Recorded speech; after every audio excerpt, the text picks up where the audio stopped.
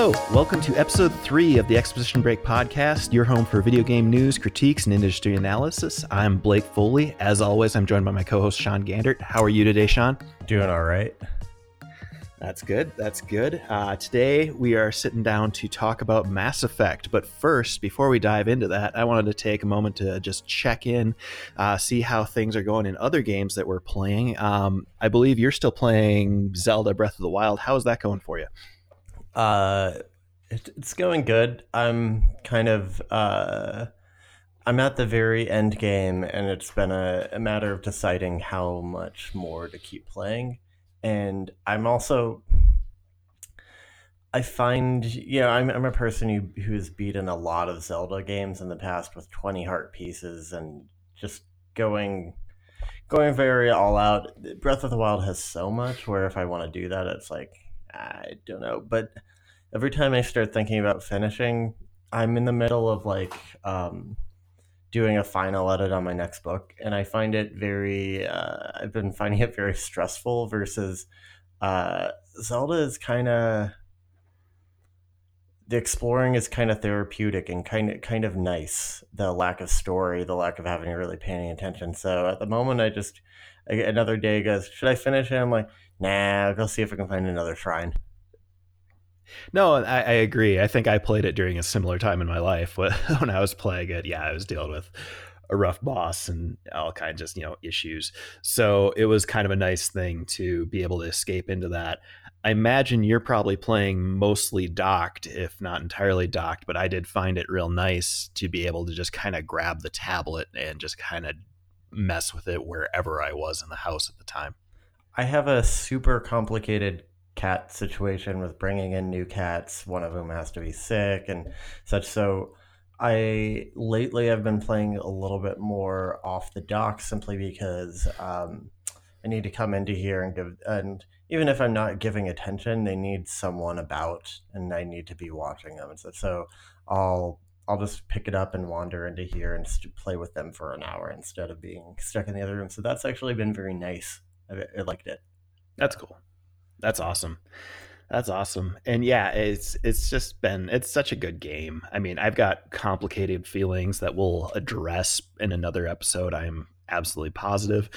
And, I'm excited to talk about that one as your time wraps down with it. And maybe at some point I'll revisit that DLC too, that I had such a hard time enjoying, but maybe I played too much before I jumped into that. So we'll see about that.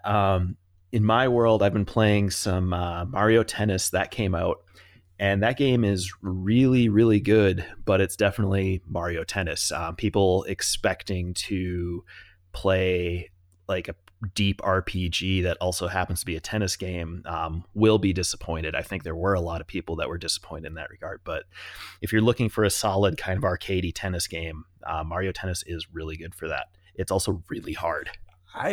It's a weird thing. I didn't know that anyone really wanted a RPG tennis. I think the release of Golf Story on the Switch made people go, you know what? Every sports game should be an RPG. And then they put out that ad and people went nuts. This is going to be Nintendo's Golf Story, but in 3D where I can use Waluigi as a tennis racket. Oh, yes. Mm-hmm. And the GBA ones, I think, had some more RPG-like elements. So I think they were just hoping this would be kind of like everything that Mario Tennis had ever done. And I think you're absolutely right that Golf Story kind of captured people's attention in that way too. I mean, that does seem like a cool thing to have, something like that. But on the other hand, what I've got isn't at all disappointing. And I've tried playing online a little bit. That has been a challenge. People are already really, really, really good at that game. So, I've got some learning to do. There's some important shot counters and stuff like that I barely know the basics of about, when to use a top spin hit against a slice, et cetera, et cetera. But I am having a lot of fun with it and I'm excited to keep playing it. They're doing this neat thing. I mean, neat, I guess. They incentivize you to at least dive into online tournaments each month by giving you early access to new characters if you play at least one tournament match in the month of July, the month of August, the month of September. and that's been kind of a fun thing. I like that. I like making online factor back into your game as a whole, and that's just kind of, even if it maybe gates off content that's already done, I like having the excuse to at least hop in and try. It sounds really. I think we talked about this a little bit offline, but or online, but not audio. Whatever. Um, but it sounds like it didn't deliver what people wanted it to, but it did a great job of delivering what they tried to do, which tends to be how Nintendo, particularly this generation, does everything. Yeah, absolutely. And I think my one complaint about Mario Tennis is kind of a consistent Nintendo one that they've gotten away from in some cases, like Mario Odyssey, like Breath of the Wild, but parts of that game are just slow, and not the gameplay or anything like that, but it's the, okay, you finished a set, now we're going to jump through a few lines of dialogue from Toad, now we're going to show a replay that Mm. doesn't skip right away, now just getting into the action can be slow, and that's been a consistent Nintendo problem over the years for me. I wish it was just a bit snappier. So I have in my head, having not played it, is it slow like Splatoon level slow, or like less or more than that? I feel like that's kind of the breaking point to me, where Splatoon start, because it has a whole bunch of dialogue, and then you have to go to a lobby, then you have to go find a thing, is so slow that it actively makes you not want to play the game I will because it say takes like 10 minutes. Splatoon 2 was better about that. So I'd say it's definitely better than Splatoon 1 on the Wii U. And I think it's still better than Splatoon 2 on the Switch. It's definitely not, everything is just a beat too long, not a, full dialogue tree too long. Okay. Yep. I mean, it's still annoying. And one of the things I like best about Breath of the Wild is, well, particularly because I tend to not turn my Switch off, I just go to sleep mode, is that whenever I do want to play it, I'm playing it like Mm-hmm. instantly. There's no going through loading screens. There's no, it's just, oh, I guess I happen to be on this mountain when I stopped. Sweet. And Yeah. I really can't that's, imagine playing that game on a Wii U. Like, I oh feel my like it would God. be such a different game just because of that. I think I recall you saying that you played a little bit of I Mario played. Odyssey. So my brother was in town. Was it last weekend, the weekend before? I don't know. Some point in life. I guess it must have been last weekend. Um, and he just kind of wanted to check stuff out. Particularly, he has a lot more fondness for Mario than Zelda, so he wanted to check out Mario Odyssey. He played a lot, and then eventually he was like, "Why don't you play? Because I keep dying to Goombas." And I played more. I have to play a bunch more. It is weird to me that I liked it less than I like an equivalent amount of what I've played from Mario Galaxy, but Mm, I need to check it out more. Uh, yeah.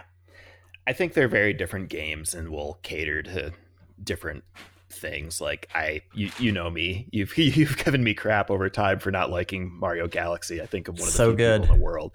Yeah, I'm sure. I believe you. I don't like it. And I can't pinpoint. There's nothing bad about it that I can look and go, that's bad. It's just I don't like it. But I really liked Mario Odyssey. So In some yeah, I'm ways, curious once you get further. I almost think, having been playing a lot of Shrines in Breath of the Wild, Mario Galaxy is kind of like, what if 100 Mario Shrines in a row? You know, Yeah. and Mm-hmm. I love that, and the actual shrine stuff is a lot of my favorite content in Breath of the Wild. I'm so disappointed every time I hit one that's like a combat trial, because I'm like, oh, who cares? When I'm actually looking for like, you know, some weird puzzle where I have to turn a thing into stasis and then turn the water into ice and then jump over here and then fly across. That's fun. I love that. So Mm-hmm. then there's Yep. one other thing I played, and I will talk only very briefly, which is I wanted to show my brother PT because I have a lot of interest in seeing how people react to that game if they have no context. Mm-hmm. Um, don't do that with someone who doesn't play games. Were there some issues? Yeah, you forget how difficult 3D navigation is because we've been doing it for ever. Yeah. And we also like we grew up during the heyday of 3D becoming norm. So you got your training wheels version with GoldenEye, and then Hmm. you're kind of or even Doom. I remember playing back in the Doom, day. Turok, all that stuff. Yeah. Yeah. So you have these training wheels versions, and then eventually you get towards more modern things, and by then you're very used to 3D. But my brother never played even like Mario 64 back in the day. It's just not stuff that he witnessed, and so I handed him the controller for PT. He spent the first 5 minutes just walking against the back wall, trying to figure out how to navigate his view towards the first door. Hmm. And I mean, it it it doesn't work with that. I think it's still kind of an interesting experience because he was enjoying. Ultimately, the randomized elements are really interesting, and going through, walking down the hallway and being like, "What's going on over there?" is cool, but it's much less exciting when he goes, "What's over there?" and then it takes him 45 seconds to navigate so we can see what's over there. Um, Hmm. I it's wonder if that's a hard. thing VR will help with over time. As much as I'm not much of a fan of it as far as like the future of games, I think it is more accessible because parts of it are a little more natural. I wonder if that was a VR experience, if it would have been a little easier for him to hop into. Maybe I have no idea. Sorry about the cat noises in the background, No, that's all right. but That's all right. I yeah, was just wrestling with one. I my past experiences with VR have never been great, but they're all also very old. I remember going to old arcades and they have VR stuff that was, eh. So Hmm. maybe that would work better. And it's just odd to be like even a walking simulator is too much 3D from the get go, and Yeah. uh, I don't know. I'll be interested. It's something I don't think about very much. It's just that part of control scheme. But my last thought would be like he looked like me trying to navigate in Star Fox Zero, and we're constantly going the wrong direction no matter what he did. And I don't know, it's not pretty, and you just kind of want it to end. So that was the other thing Yeah. I played. I thought I might have a cool story about that, but instead it was like, eh, I mean, it's a good reminder. Like, my wife, who even plays games, still doesn't play much for first person shooters. I think the last first person shooter I had her play a little bit of was Halo Reach. And I found a way to make that work, which was we jumped into the horde mode of that game. I think it was Reach that had the horde mode. And I made her invincible, gave her a rocket launcher, and just set her loose. And that worked well enough. Like the nice thing about doing it that way was she didn't require any precision, so she could just kind of learn as she jumped around, but still like she's just kind of starting to dabble in third person shooters. Like recently she finished Mass Effect Andromeda. hmm. So that was kind of her first dive into that sort of game. And that was a good learning experience. But I still imagine, even though the controls are very, very similar, if we dropped her into a first person shooter, I bet it would feel completely different to her, which I find pretty fascinating. Yeah, I was thinking quite a while ago, a year ago, something, at my bachelor party when you brought the Switch and we were playing Breath of the Wild, and we all had fun because everyone, Mm-hmm. and those are people who don't play often, but they stayed even playing like one game a year, just kind of stay up with how it works, and kind of it's like riding a bicycle, but man, teaching someone to ride a bicycle sucks. Very true. Very All true. right. So Um, there's my whole PT anecdote, and cool. Yeah, I mean, we still need to do something on PT someday. I need to replay it, and I think it'd be cool to record an episode at some point on PT. Yeah, ultimately, if we do that, I want to. That's something we have to video capture. Like we have to actually Yeah. capture your whole thing. So that would be fun. But uh, I especially think even though you've played it once, and I'm a lot more familiar with it, so I think Hmm. it'd be a thing to play in your house. And I made my brother wait until it was very dark out, turn out all the lights. Uh, yeah, it needs ambiance. That's what I'm saying. Yes, So. absolutely. Another thing I've been playing, but don't have much to say on right now. I really like it, but I've been playing Hollow Knight on the Switch, which is a Metroidvania.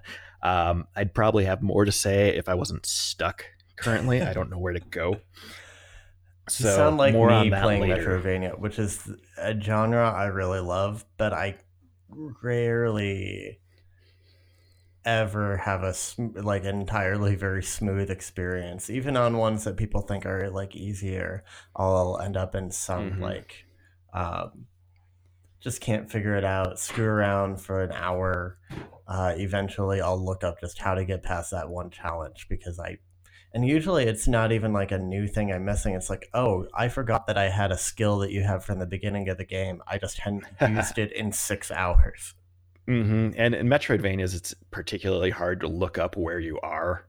When I was playing Axiom Verge, I got stuck, and it probably took me an hour to find the right walkthrough point that was where I was stuck. Mm, So, Hollow Knight's really cool, though. Its art direction's kind of interesting. It's definitely fairly heavily inspired by the Souls series, except for you're a little beetle bug thing that is exploring like ancient bug cities, and your weapon is a nail. It's all kind of weirdly cute, but also extremely dark. So I'm excited to see where that goes. It tells its story kind of in a Souls fashion. Everything is very kind of sparsely told. You come across people that don't have a ton to say, and it can be kind of cryptic, but also not necessary. Like their cryptic talking isn't vital to anything. It's just very much world building, and it makes for kind of a neat experience. So I'm excited to get further into that. Okay, and then so I guess we can move right on to our main topic from there, unless you have any other games you want to talk about. that's it. I'm ready to jump into Mass Effect, the trilogy. Awesome. You finished the trilogy fairly recently. I think you finished three about a month ago, maybe a little longer ago. I think you finishing that was one of our bigger inspirations for wanting to launch this podcast so that we could kind of get a bit more discussion on the series. I started the series back when Mass Effect 1 came out when I was in college. I've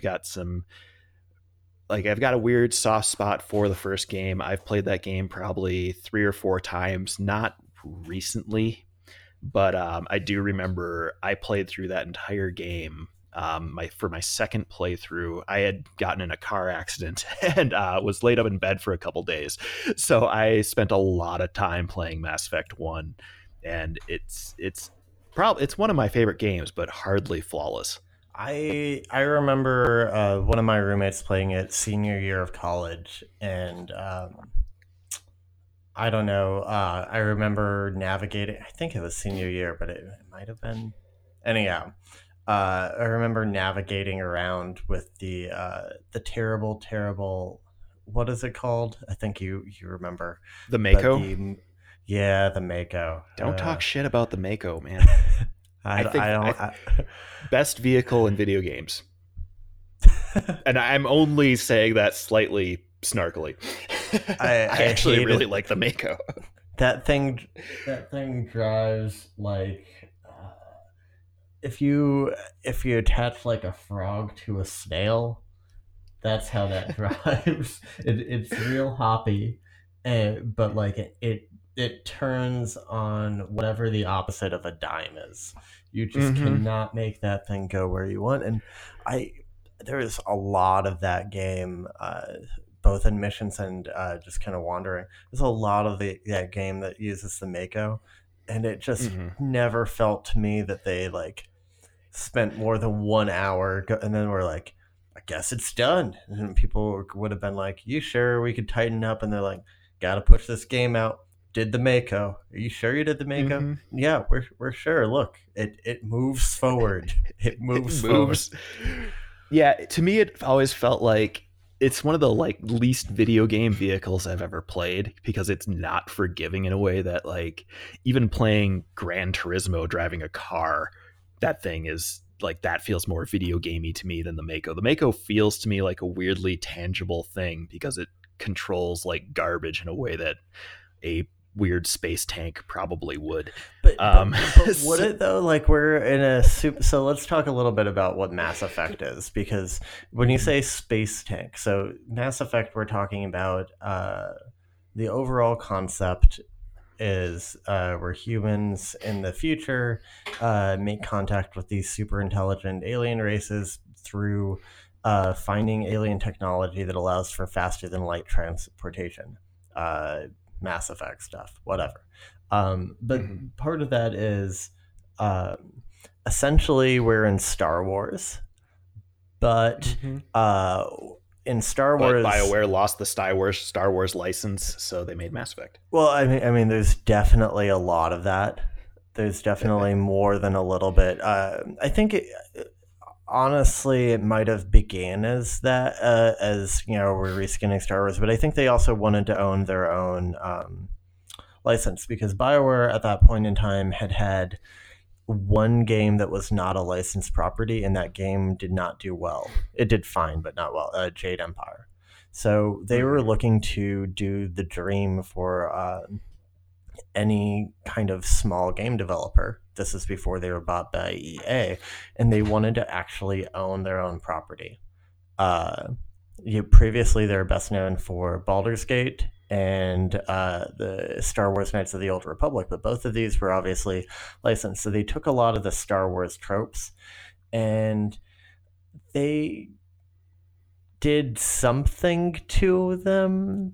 Honestly, it's a little bit shinier than Star Wars, but it's not that much shinier than their KOTOR, which is kind of a weird thing. It's kind of the level of shininess that you'd almost see in the prequels.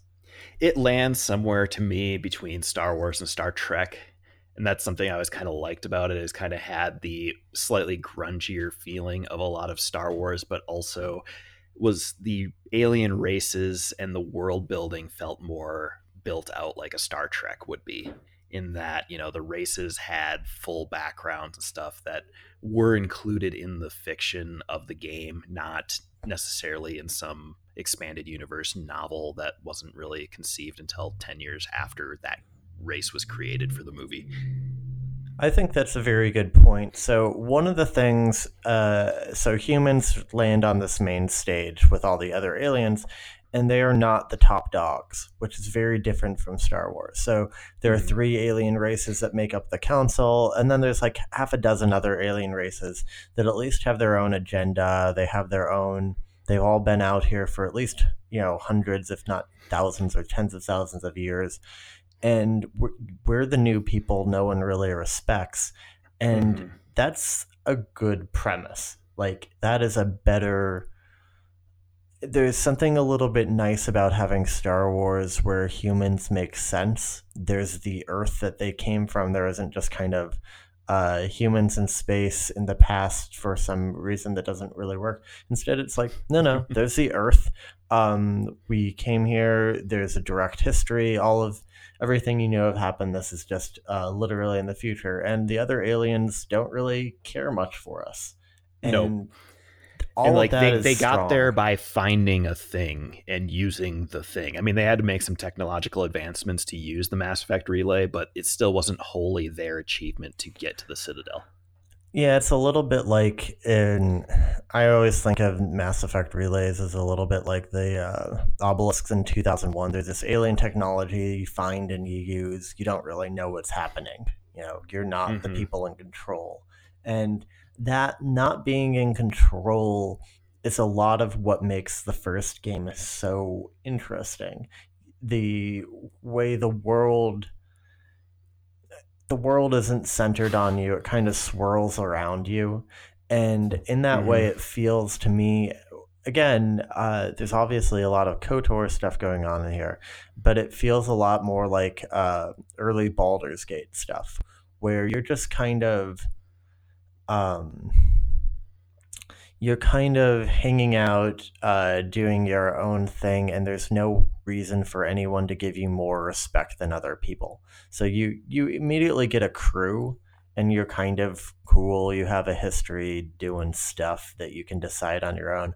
But overall, people in the first game do not like you, Mhm. and it's fun. Yeah, no, I mean, the Mass Effect 1, I've been thinking about it a lot and is my favorite of the three. It's not the best game of the three, which I'd say is 2, but Mass Effect 1, for the reasons you just said, for the fact that, it's not, you're not, you're not Jesus yet. You will be, but you're just a dude, like you said. Everything is swirling around you. It's not the I'm the big savior that's going to come in and help all these people. It's like, no, we've got this shit. Who are you? What are you doing? We don't trust you. Here, you want to be a space cop? Go prove yourself. That kind of thing. Oh, you ran into these problems. We don't believe you. Like the amount that Shepard has to go through in that first game is unlike a lot of modern games, and that's, I think, what really makes it stand out. And I think that's something, reflecting on it now, and we can maybe touch on this later, is Mass Effect Andromeda is what, I mean, that game kind of forgets what, in my opinion, made Mass Effect great by making you Columbus. Essentially, you're on this arc heading off into another galaxy to start a new colony, and you're a human, and suddenly you're top of the food chain again. I'm like, well, this isn't very interesting at this point. Yeah, I think one of the, particularly for RPGs, uh, being the top of the food chain is pretty much the least interesting story trope that there can be. And at a certain point in time, BioWare kind of used to know that. I feel like, again, the first Baldur's Gate, and like by the end of Baldur's Gate 2, you are Super Jesus, but that's Mm-hmm. okay because it took you 150 hours to get there. Yeah. And um, in Mass Effect, it is cool to feel that, by the time they by the time people respect you, you feel like you've earned respect. That's great. Mm-hmm. That's a good thing, and that's a way of, it's almost like a story based, um, way of showing, uh, a sort of differentiation. The game, I want to bring into another topic doesn't necessarily do that much for gameplay. So, how would you describe the gameplay for Mass Effect? Because when I mentioned KOTOR, that's immediately where we want to jump, I think. So, I mean, the gameplay, I will say the biggest leap is between Mass Effect 1 and Mass Effect 2. So, you almost need to talk about Mass Effect 1 on its own terms. And in Mass Effect 1, the gameplay is just very much there, is kind of the best I can say about it. Um, it's a third person shooter. It lacks all impact, I'll say. Nothing feels like anything's interacting with one another. It still feels very much like KOTOR in a very weird way. So if you play KOTOR, Knights of the Old Republic, Star Wars, for those that don't know the acronym, your characters are swinging lightsabers at each other, but it never feels like they're actually fighting one another. Like the swings kind of pass through one another and bounce off in ways that's like these are two puppets just kind of whacking against each other. And maybe that even gives it too much credit for how kinetic it can feel. And in Mass Effect, even though you're in direct control of your shots and it's not just dice rolls over and over again, it still feels like there's a big disconnect between you pulling the trigger and you doing damage to an enemy. And I think that carries out throughout the entire game. You're still hopping in cover, you're still using powers, but even like the delay between using your force push to knock an enemy over just still feels like the game is taking the reins in a weird way. I don't know how to put it. Yeah, it's an interesting thing. One of the shooters we've played a fair amount together, Destiny, is like rife with 1,000 weird problems. Destiny and Destiny 2, but it feels like you are running there, and when you shoot a gun or you get hit by a bullet, everything feels right. There's a sort of physicality to whatever things. Everything feels like you can bump into things, and it always feels well, and that's a good Bungie way of developing a shooter. And this stands in direct contrast to that, where you have a lot of cool abilities, but for some reason, even when I had all these cool abilities, I never felt like I never had that much fun using them. And I think that's one of the strange things that defined the battle system for me, is that I,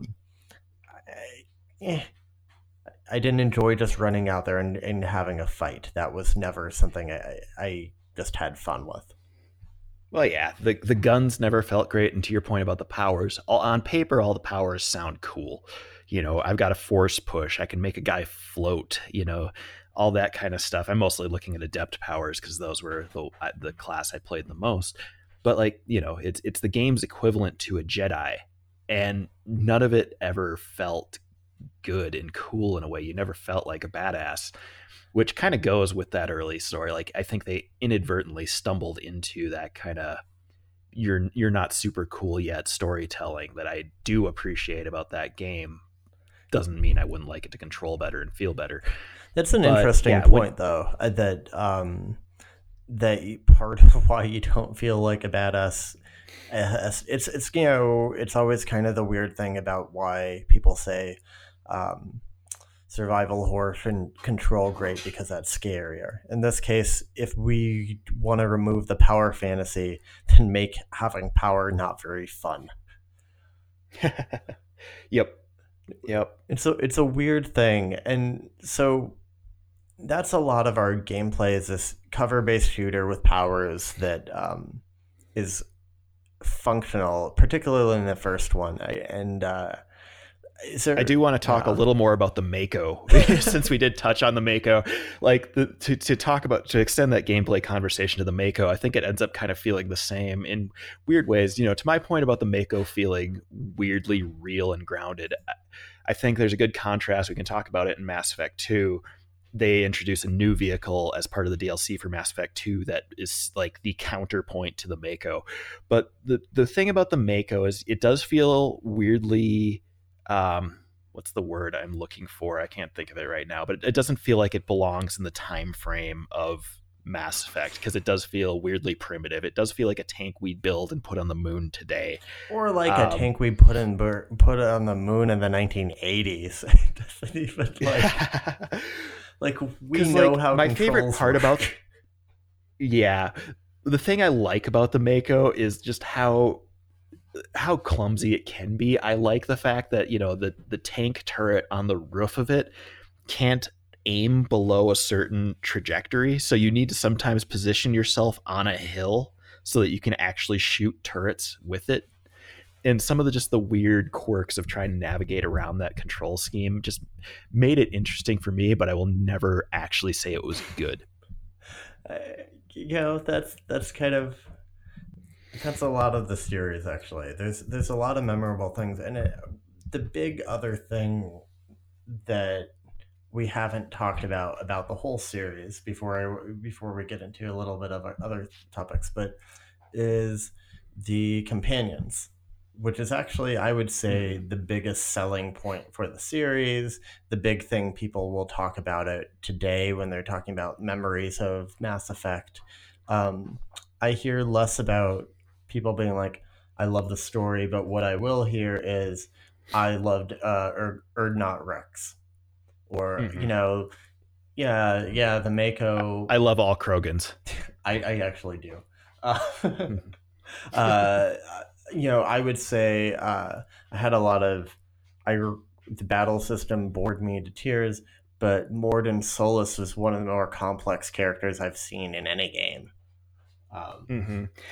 I think part of what makes I think you're right. Mass Effect has some really great characters. I think what makes their characters really good is the world building and how fleshed out the races of those characters are. They're not just weird archetypes. They feel like a real weird race, and the characters are well written into that.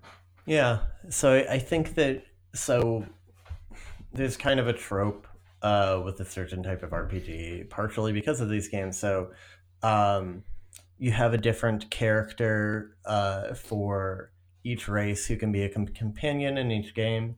You also have sometimes a human who can be a different type of the fighters.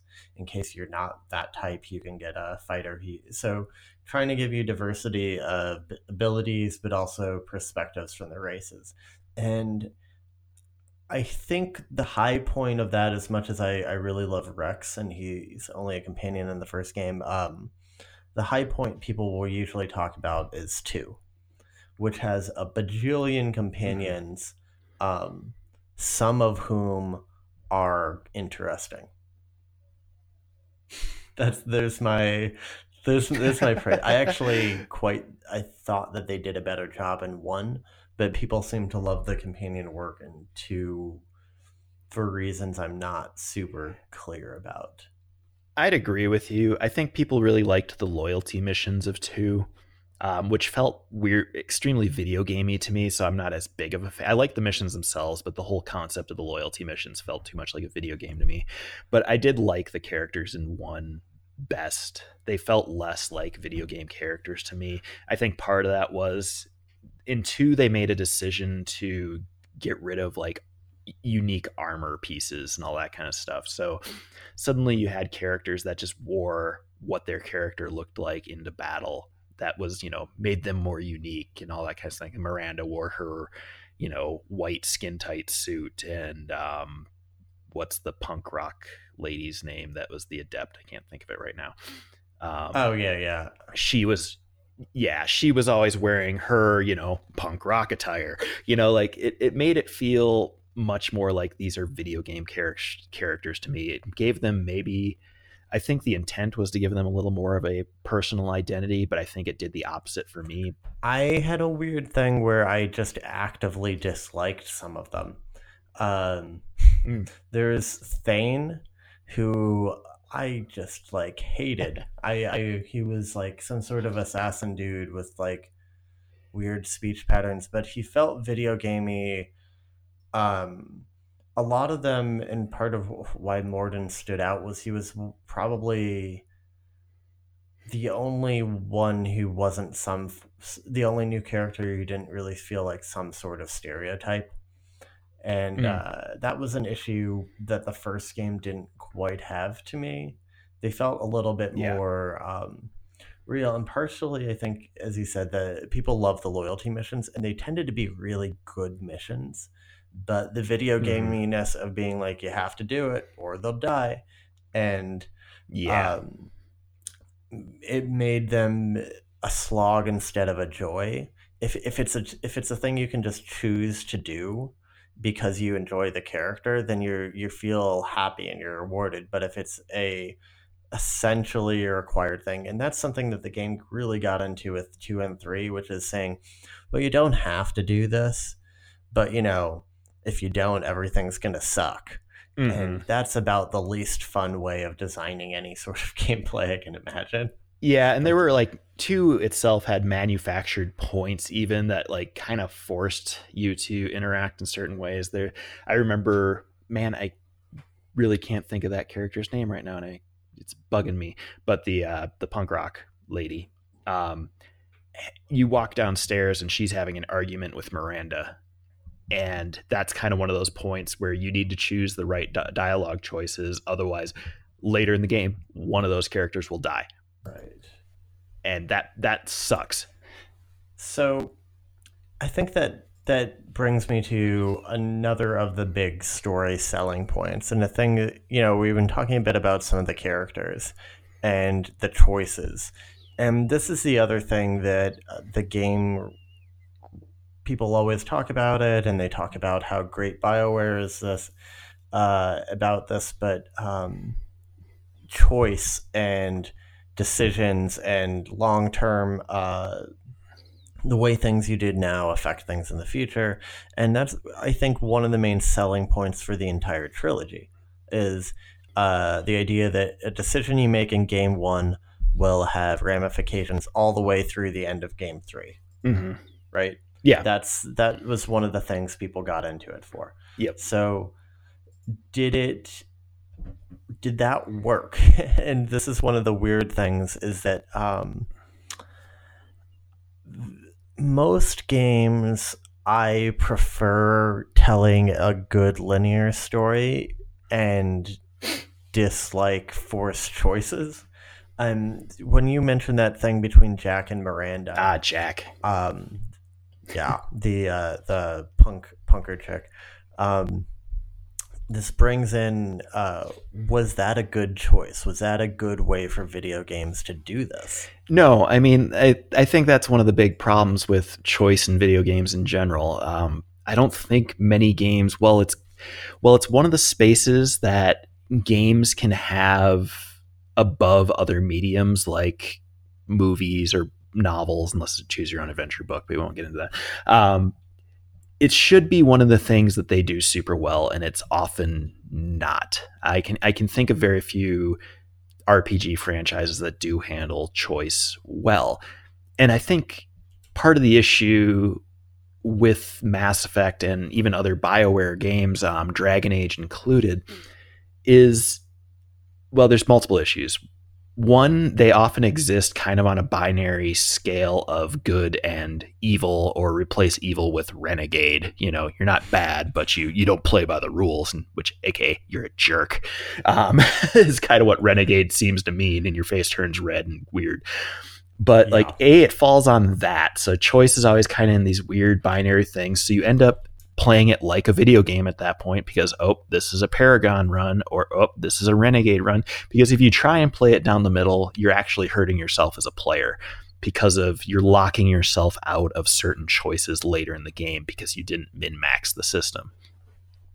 The other thing is the choice between that argument between Miranda and Jack, for example. I don't know if you remember that particular argument. I don't. You can Okay. tell me that it happened, and I believe it because it's a very Mass Effect-y thing to do. Yeah, it's you walk downstairs, and it basically, depending on your choice, if you side, I don't remember what the argument's about, but it has to do with the fact that Miranda's the Barbie and Jack's the punk rock lady, and we don't like each other. We're different sides of, this whole thing.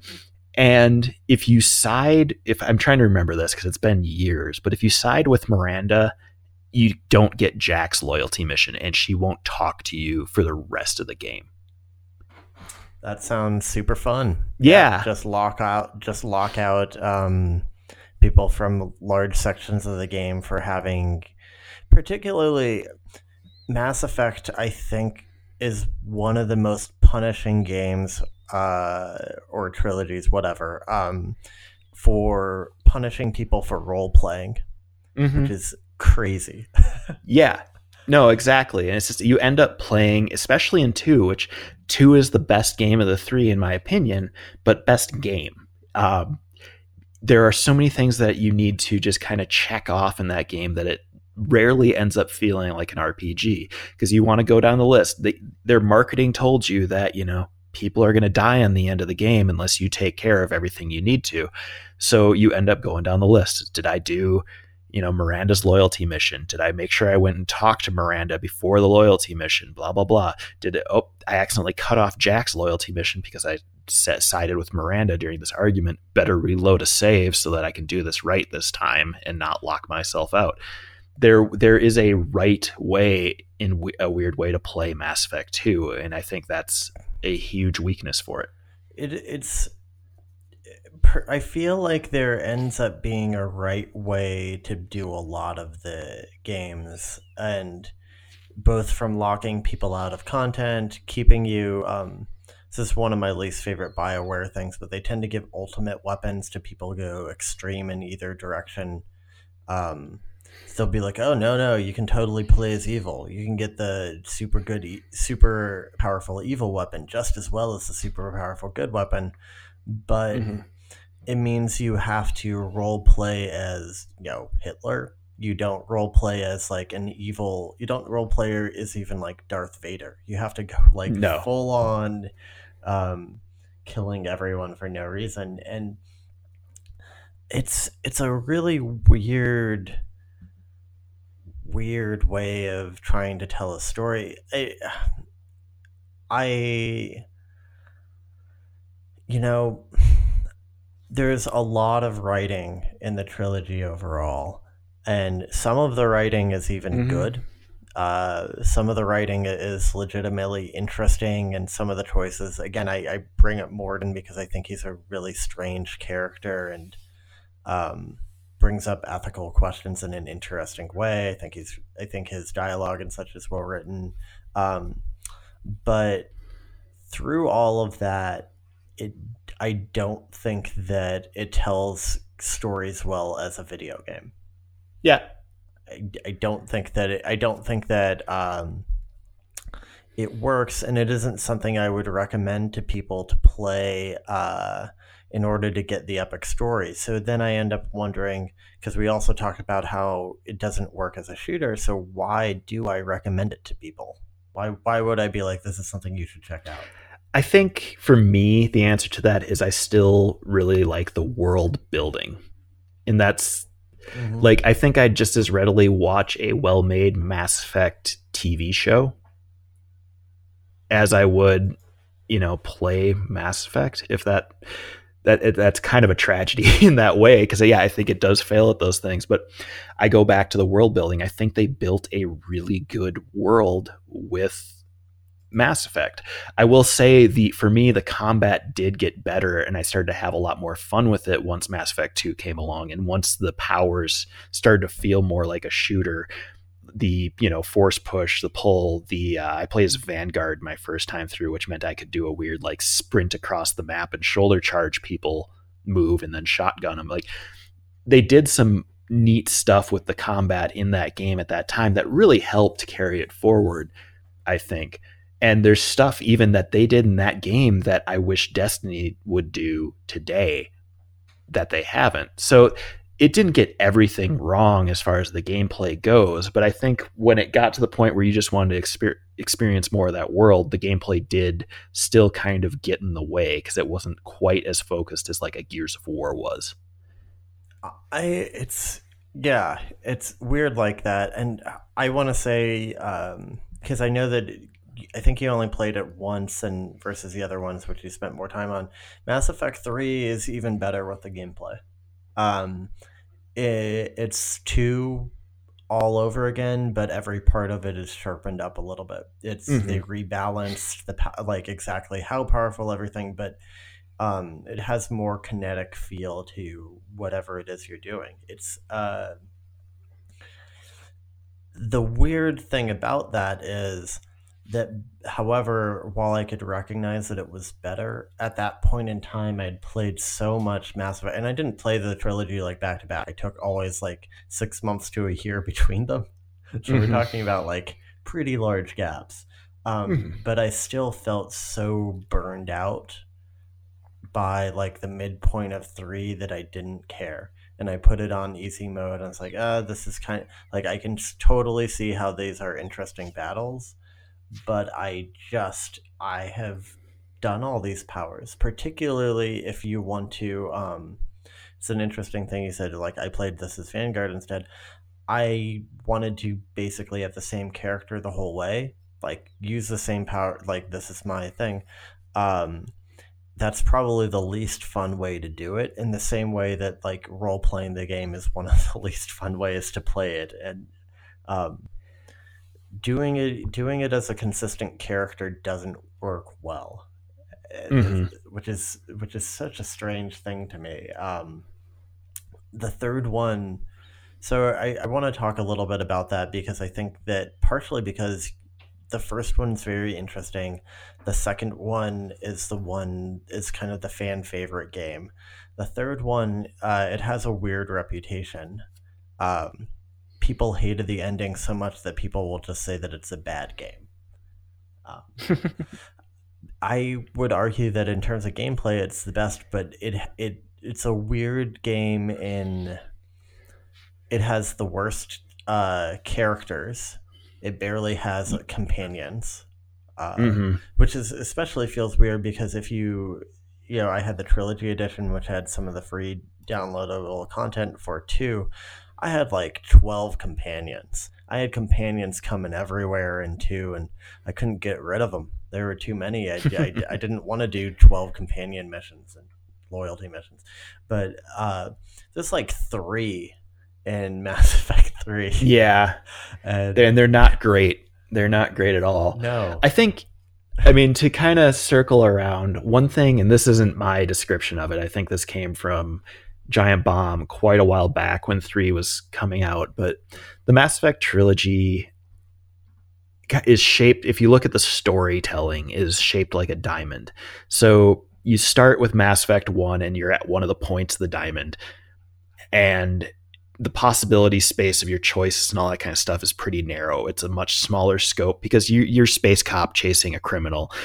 You know, the reach of what you're doing isn't anything too insane, and that starts to grow throughout the game. By the time you're at the middle of 2, the possibility space is at the widest point of that diamond, where you've made so many decisions at that point that everything, you know, the possibilities start to seem endless. You're like, oh, I've affected this particular thing with the Krogans, you know, the genophage.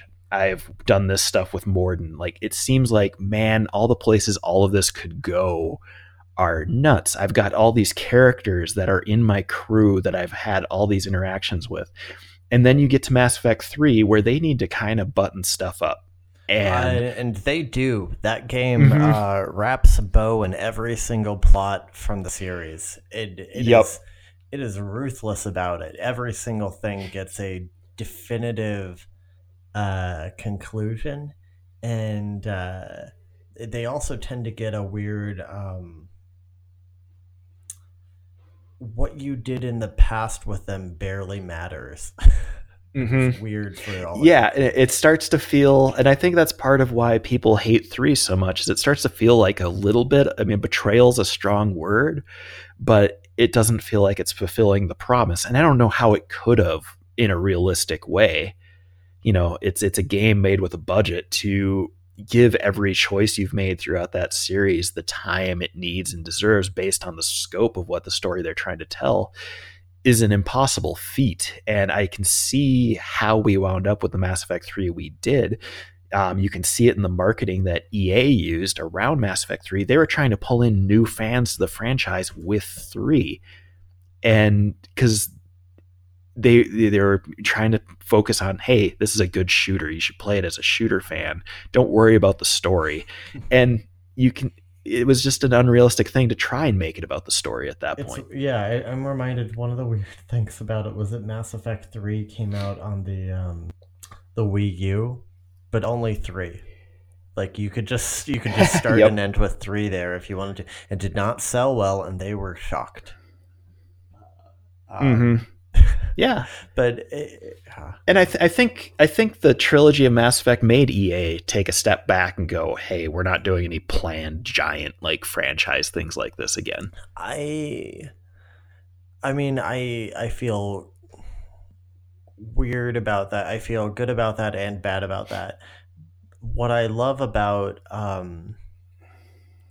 one of these days in life, we'll have the time to go back and you can check out Baldur's Gate 1 and 2. But one of the great things about those games, and they each have expansions, is that each of the games, and the expansions are basically full on games, are like 40 hours each. They take into account what you did before, but they are their own game. Like Yeah. they tell And I their own think thing. like maybe that's a thing we do when that time is here. Maybe I dive into Baldur's Gate and you dive into The Witcher. Um, Oh man, I I, do I need think to dive into The Witcher. Yeah. I think you know I'll constant. It's not for this episode because then it just becomes here's how The Witcher's better in every way. But We'll see and I with Baldur's Gate 2 and how if it's a game where you mentioned the possibility space. The possibility space in there is huge because of the flexibility of the game system, and that's one of the things that mm, Bioware originally was good at, and no one else could really touch. One of the things you could do. If you wanted to become the head of the Thieves Guild in Baldur's Gate 2, there are a lot of ways to do it. You could become good at thieving and like sneaking. Great. You could be a mage and you could Mm-hmm. cast invisibility spells so you'd be good at sneaking, so you did it that way. Great. You could be a warrior and you could just kill everyone else in the guild until you're the only person and no one could tell you weren't good at it. Great. Whatever approach you wanted to take, you could figure out a way. Um, See, yeah. I want to interrupt real quick and say, I know you're not a fan of Oblivion, of Elder Scrolls Oblivion, Mm-hmm. but those are the things in their own clunky way that makes the Elder Scrolls games great too. Yeah. And I became the head of the Mages Guild with only knowing one spell. I think that can be a very very cool thing, and Oblivion, or sorry, the Elder Scrolls have a lot in common actually to me, to some of what Mass Effect does oddly, um, Mm-hmm. and the way the combat doesn't feel like you're there. Oh, very much so. I will agree Yeah, 100%. but one of the things that feels that's Mass Effect is weird is there's a lot of theoretical choices and such. They feel very, very, very limiting by the time you're finished with them, because all of the choices are done in dialogue. So it's always like, I decided this way. Your gameplay is just to get to the next dialogue tree. And I feel like that's also one of the weird letdowns compared with a lot of other sort of games. Even I always feel like this is the best example we have of choice being done really, really well in a similar sort of game, which is Alpha Protocol. And most of the choices are done in dialogue, but there are also things where you can choose to kill or stun a person, and that's a big choice, or you can go off and deal with them in another way. And the gameplay itself is a decision. And that's one of the reasons why people like Dark Souls so much. I know everyone loves to use that as an example. And that's another game I played recently. I'll talk about it in the future. Is um, The Writer Will Do Something. I played that with a friend in an airport. But talking about the example of Dark Souls is all of your choices there are done through actual gameplay, and there's something very frictionless about the way your Jack Miranda thing. It didn't matter. It didn't have you like punching one of them. It had you saying something, and you could literally in Mass Effect 3. So I played each of the games on a declining difficulty, and some people will tell me that I'm a terrible person for this. I played the first one on normal because I tend to do that for games. I played Mass Effect 2. I was getting tired of the combat. I played Mass Effect 2 on easy. It's like, it's a Mm-hmm. long game. I just want to go through. I'm not super thrilled with that. By Mass Effect 3, about like 10 hours into it, I changed it to like, I don't know what it's called. It's like semi immortal mode. I think it's just story mode or something like that. Yeah, yeah. I think that's probably right. It's story mode. So I switched on to story mode, and um, the downside of story mode in that game is that there is no story in the combat section. So really, a better version of story mode would um, just move from dialogue tree to dialogue tree. Right. Yeah. Basically make it, for lack of better comparison, like The Walking Dead or something like that. Mm-hmm. Yeah, and because of that, it's a weird thing. I really don't feel that the more so than almost any other Western game, there's a huge disconnect between the two that all particularly felt at odds with being an RPG. And so, like in a JRPG, that's fine; they're a different beast entirely. But within a Western RPG, you have a history of being able to do things, as you said, like in Elder Scrolls, and trick your way into the top of the Mage Guild. You did that through Mm-hmm. gameplay, you know. Mm-hmm. I think I'm curious what you think. I feel like as Mass Effect 3 came along, that Bioware started to develop a new reputation. Their old reputation was for very deep, intense RPGs like Baldur's Gate. And I feel like they started to develop a different reputation as they rolled into Mass Effect 3, like with like romance subplots and all that kind of stuff, which became a staple. Right now, I just pulled up the back of the box for Mass Effect 3, and one of the biggest blocks of text on the back of the box is a pull quote from an IGN article. It says bigger, more intense, and even sexier. It's funny you say that. Chris Avalon, who's one of the better narrative designers in the history of the medium, has a thing where he actively tries for every single game he makes to not allow them to do romance subplots, and he has failed many times. And he's said that he will lose that fight in the future. But in his opinion, there have been, at least within like mainstream games, exactly zero well done romance plots. I think the Witcher games do come the closest, and we can get into that another time. But yeah, I think you're right. Is like almost always romance is a video game mechanic and it's a reward. I'm not saying there can't be sex in games. That's perfectly fine. But the way they often treat it, it is just you're playing a video game to get a romance scene. And that always just ends up being weird to me. Yeah, I think of some of the Alpha Protocol ones, and they're mostly just goofy, and it works Mm-hmm. because of that. Because it's kind of a James Bond sort of thing, and they're not really a romance. They're just kind of a like, oh, the Russian woman wants to have sex. It's not a weird issue. It's just that's just a part of the story. But you're not trying to create a real human connection with depth in that sort of way. And in video games, it's such a issue. I've seen people fail with it in so many different weird ways. I think the Persona way of failing at it might be my favorite. Um, I always try to max out as many characters as I can in those, and that often means for weird romances, but also like with like six characters at once. There was a what game was it? Now I'm actually forgetting. Trying to remember which game it was, but there's a game recently that had it was Stardew Valley. In one of the recent patches for Stardew Valley, they made it so that if you romanced everybody in town, they would actually confront you in the bar one night. And I love it.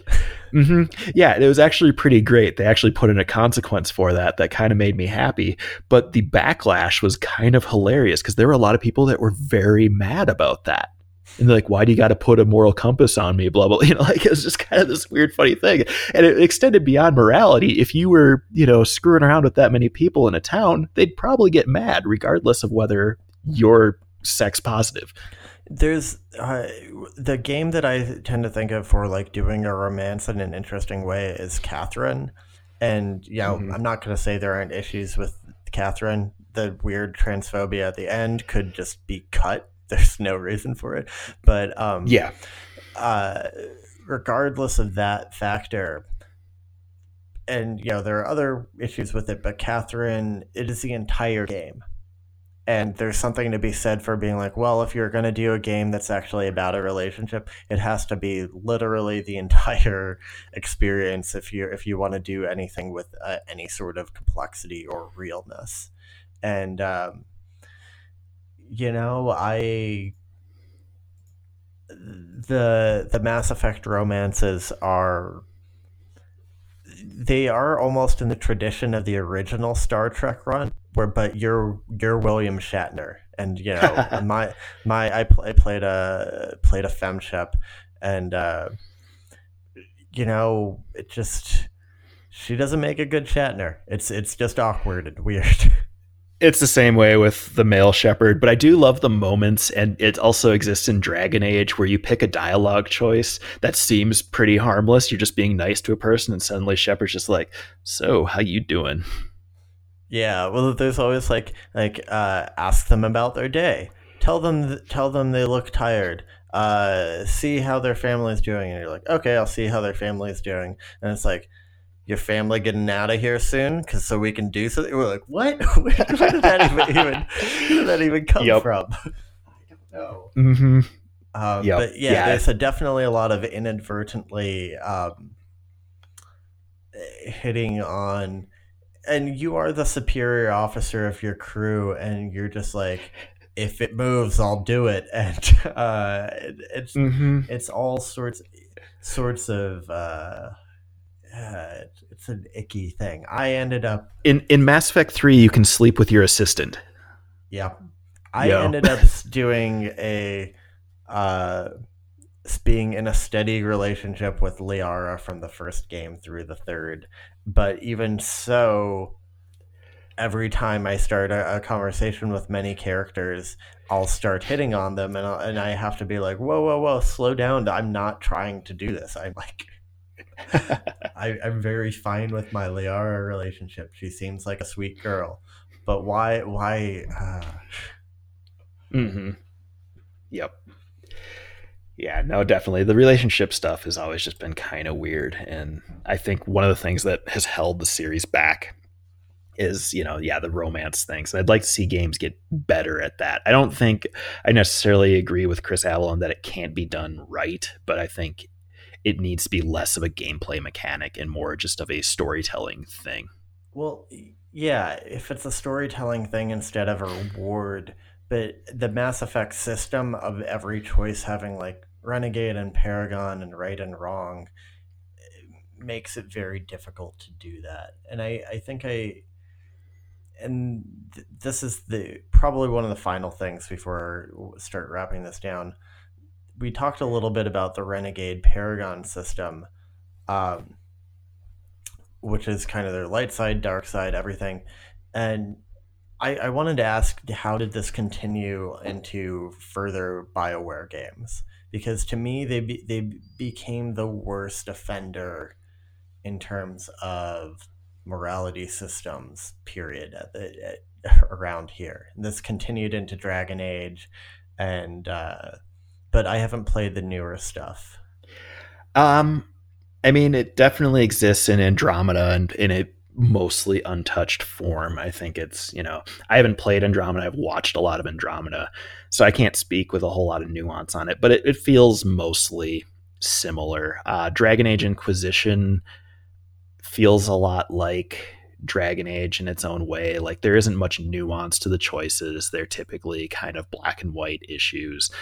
Um, so I don't think there's too much interesting to say on that, except for the fact that they've kind of mostly stayed the course. They haven't made big enough of advancements for me to take notice, I'll say. Hmm.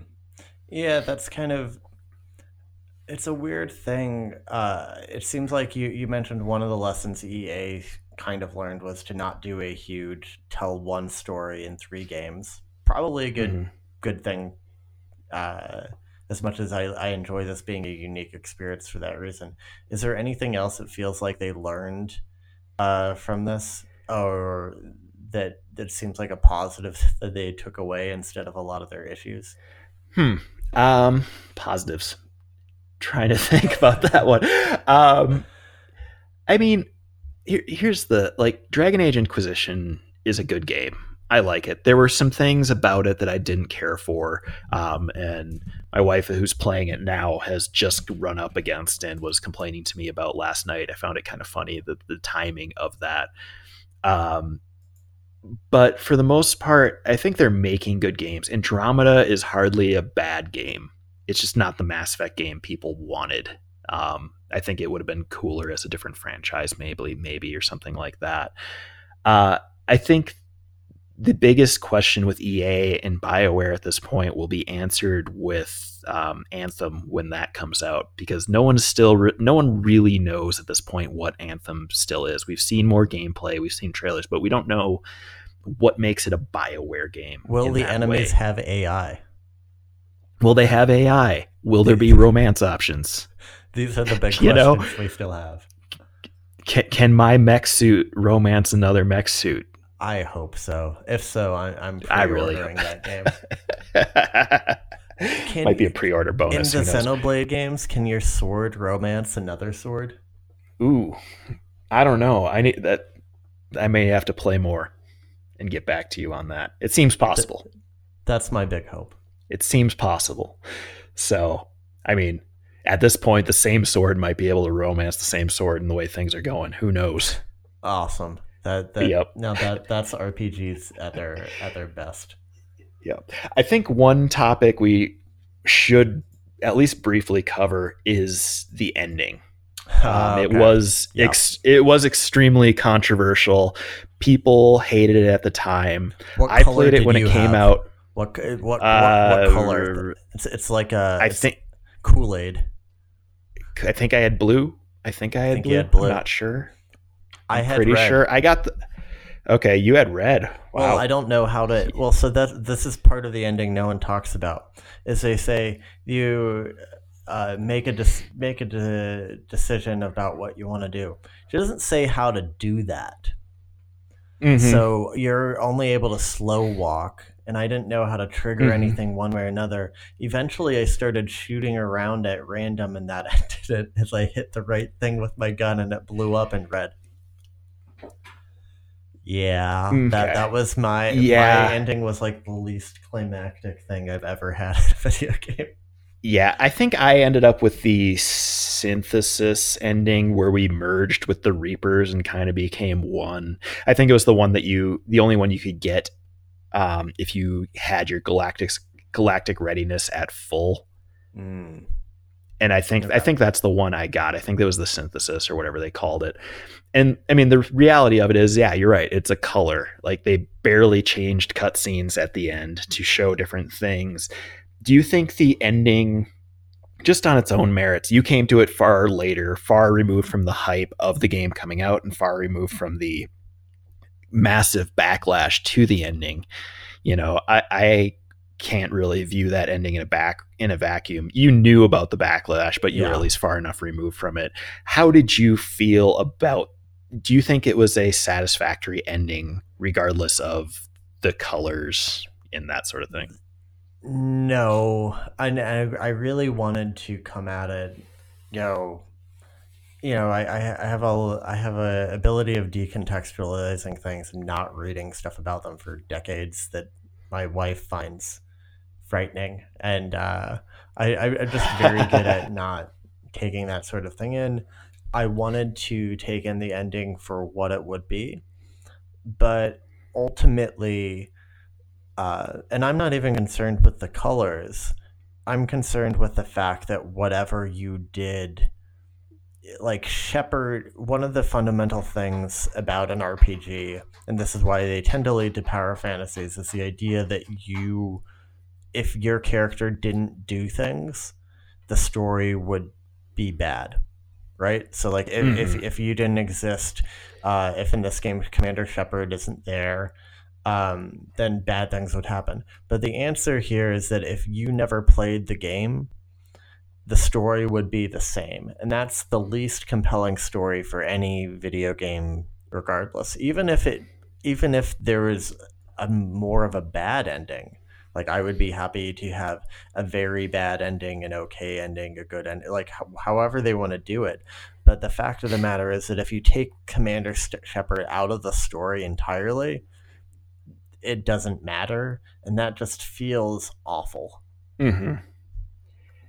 Yeah, So it's that ending just was just there. I mean, that was kind of it. It didn't feel like anything you did mattered at that point because it came down to just it was the three buttons, like, and maybe if you didn't do everything, one of the buttons was missing. yeah, But like your actual choices didn't factor in very much at all, and that was disappointing. And like what happens in the end itself was them very much kind of closing the book on Mass Effect in a weird way because it made it impossible for there really to be Mass Effect games after Mass Effect yep. 3. And that was disappointing. And I think that's the biggest thing that hurts Mass Effect Andromeda Mm. is it doesn't have any of the stuff that you come to like Mass Effect 4 because in 3 they made it almost impossible for that to be the case.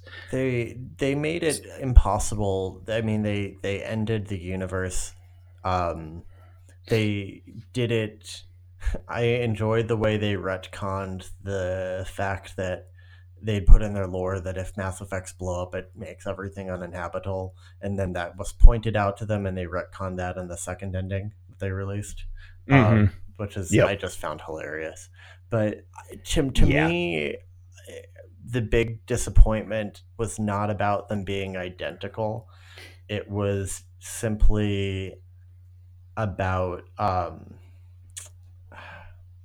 I mean, obviously that's kind of hilarious in its own way, but there's something about the way it kind of erases your experience in a way that very, very Mm-hmm. few other game endings have ever done. Um, it almost is meta. Like you expect it to say afterwards, "Why did you play this game in the first place? Go outside and take a walk." It's very, very strange, and I there's so much. This is a thing where I would love to know the entire story behind that ending. Like I can't imagine that was originally planned, right? I don't know. The rumor that floats around is that people pre-release, during development guessed where things were headed. I don't know how true this actually is, but the rumor is that fans figured out what Mass Effect 3 was going to be and how Mass Effect 3 was going to end. And BioWare then went back and rewrote it to have it be different. Which is a like the stupidest thing you can do, and this has Mm-hmm. been proven by many movies and in the past. But B, why do you rewrite it badly? Like the ending felt like something, particularly with it just being like three still shots. Like it felt amazingly tacked on and like something you brought in a guy at the last minute instead of a big budget production with like hundreds of people working on it. It was a strange thing, and it definitely um if anything, it points out even more so some of the fundamental issues with choice and gameplay in the game, like which it could have tried to hide by, say, putting six endings, all of which still only have three screens, but like making them very different, which wouldn't take that long to do. They could at least give the appearance, but it almost ended up a meta commentary about choice in games, and like weird in that way. I find the ending funny because before they released their extended cut of the ending, there were fan theories floating around, the indoctrination theory, where fans had come up with their own justification for the ending events of the game, and it involved the idea that Shepard was fighting indoctrination from the Reapers, and it wasn't perfect, but it was definitely more interesting than what BioWare gave us in the end. One thing I find kind of interesting about that, not necessarily the theory itself, but what it was trying to do, in my opinion, as people made it, were looking at the ending, is the ending of Mass Effect as we have it, even in its extended form, is not about Shepard, is not about the player. What the indoctrination theory that fans came up with did was made it about your character. It brought it back in a way that Mass Effect 1, in my opinion, is the best one because it's much more personal, it's much smaller. The scope of the events of 3 are, cataclysmic, save the world, all that kind of stuff. So it makes it real hard to even contextualize any of that. And I thought it interesting that that fan theory brought it back and made it about Commander Shepard and what they're dealing with in these Yeah, events. that would have been a cool thing for them to do.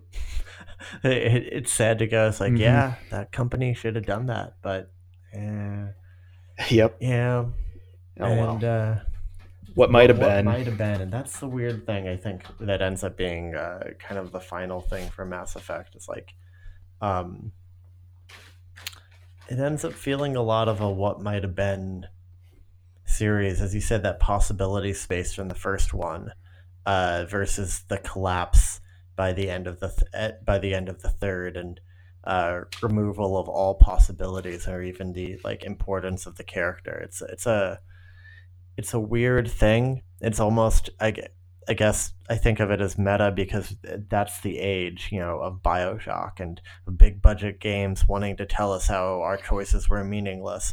Well, I guess BioShock did that in a clumsy way in one game. Here we got that in over a course of like 250 hours in 3 games. Accidentally. Because they had to change it because fans guessed the original. Fun. Cool. Anything else you'd like to add at this point? I think that pretty much wraps it up for me. I think I'm good with Mass Effect. I think I've sold it off to Gamers Anonymous, and I think I'm ready to move on. Okay. Sounds good. I think maybe in our next episode we'll want to look at Breath of the Wild next or something along those lines. I think so. A very different game from Mass Effect. Only a year old, so that's very new for me. Very cool. Well, that wraps us up then on Mass Effect. If I don't know if you intend to do any writing on Mass Effect at this point, or you think we've covered anything? I don't think I want to write anything. Unfortunately, I feel like I got most of my thoughts out here, and just end up being a little bit more muddled version of that. Maybe the blog, if you do have anything to add, I'd say, as we put the blog post together on the site for this episode, we can maybe add it there and add some notes if you think of anything we didn't cover. So we'll do that. Cool. Sounds good. Moving on then, I do want to thank everyone for listening. Please visit expositionbreak.com for our written content. Follow us on Twitter at expositionbreak.